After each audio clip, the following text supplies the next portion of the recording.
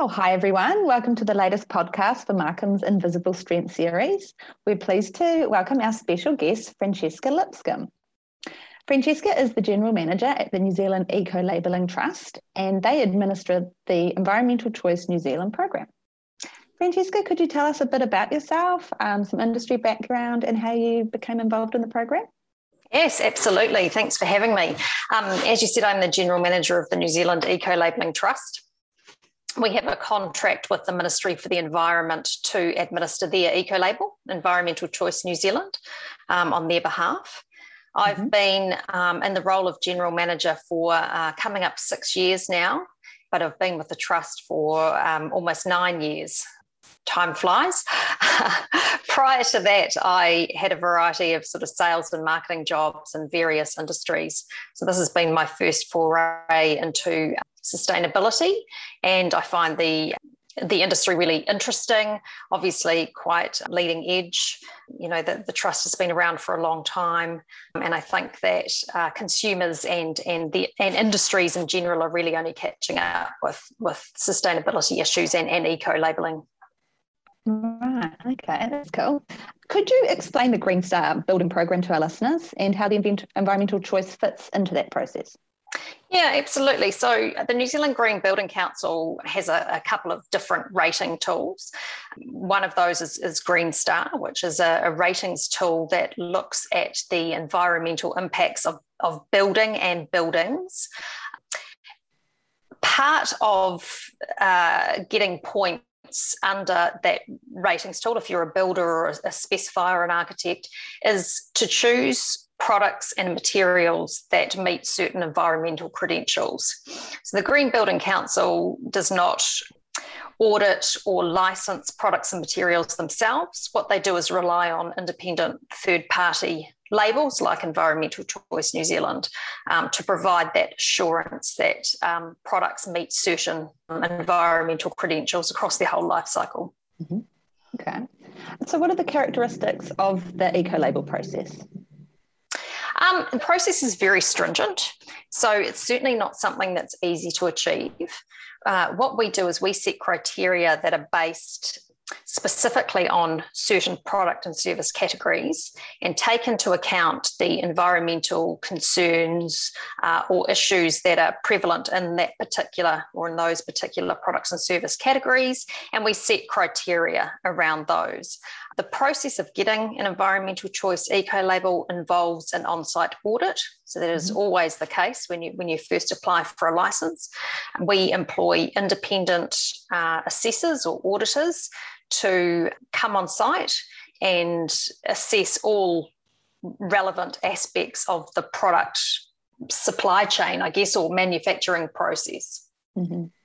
Does that take quite a long time, or is that monitored over a period, or how long does that? Yeah, it is. So as I say, the initial audit is always involves an on-site component, but then there's also all sorts of paperwork that an applicant would need to provide to support their application, and it's not a one-off audit. So getting the environmental choice license once doesn't mean you can use it, till the end of time.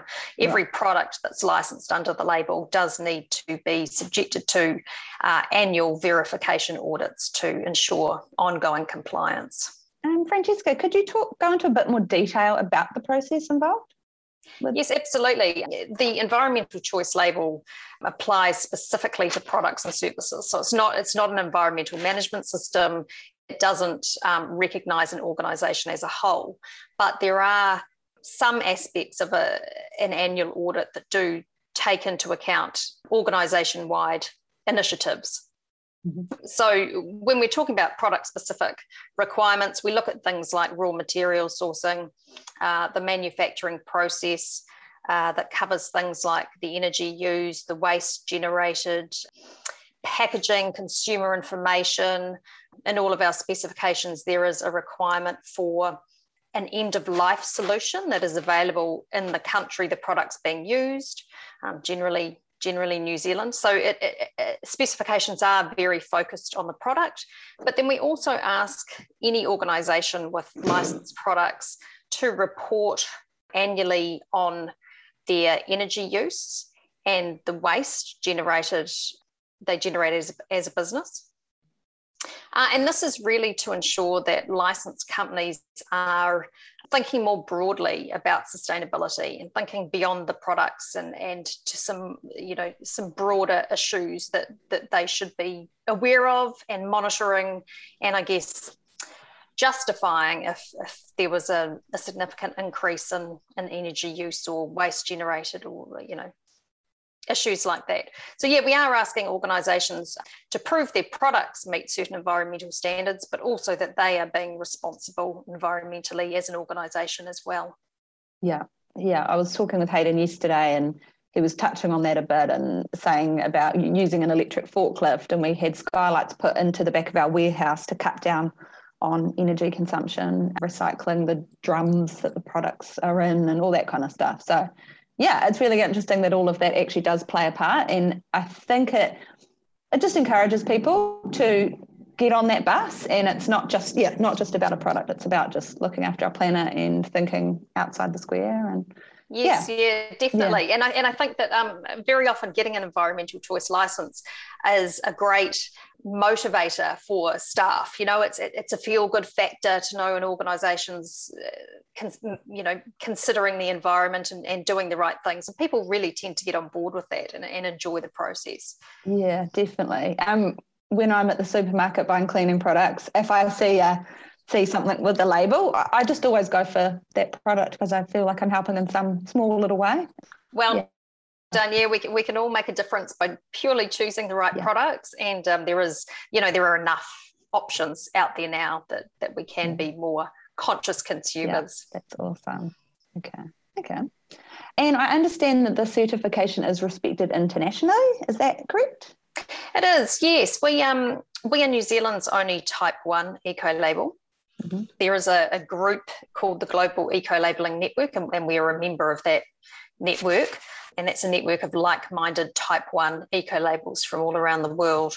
So we have that international association, which is fantastic because it means we can share information with our international colleagues, particularly around developing new criteria and setting standards. We can also utilise the resources of our international colleagues to perform audits when we have New Zealand companies manufacturing offshore.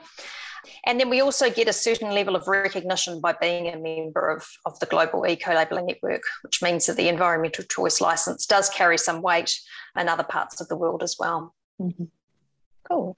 Would you be able to talk us through a real-life case study? Yeah, absolutely. I guess a great one in this context, and because they've been around for a long time, is Resene. Mm-hmm. So Resene got the environmental choice licence even before the trust that I work for was set up. So, well over 20 years ago now. Right. And they have seen the paint specification develop over time. So I guess it's another thing to mention is that our specifications are dynamic as well. So every 3 to 5 years, we review all of our specifications with the view to making them more stringent, more relevant, more meaningful, and pushing industries along towards, less environmental harm as the years go on. So Resene joined the program way back in the early 90s, and they have been through many iterations of the paint specification and improved their product and their processes in order to comply with our requirements over time. And yeah, it's been a real success story. So they have the environmental choice license is business as usual for them now. They don't develop a new product without considering the requirements that we set. Yeah. And when anyone asks me what I do, and I'm trying to describe the label and where you can see it, the most visible use of the label is on the top of a Resene paint tin. And when I say that, almost everyone can picture what it looks like. I can. I can definitely picture that. Oh, that's funny. Oh, that's really interesting. So could you tell our listeners how to get in touch if they wanted to move towards their own certification? Yeah, absolutely. The best place to start would be to check out our website. So that's environmentalchoice.org.nz. or give us a call in the office on 845, this is Auckland, 845 3330. But yeah, certainly start with the website. There's lots of great information on there, not only about the program, but about the application process and some great case studies on Resene and many of our other licensees. It's a really good place to start. That's really cool. Thank you for that. I really appreciate you joining us today, Francesca. Thank you for that. You've given us some valuable food for thought and action. And to all our listeners, don't miss our next episode.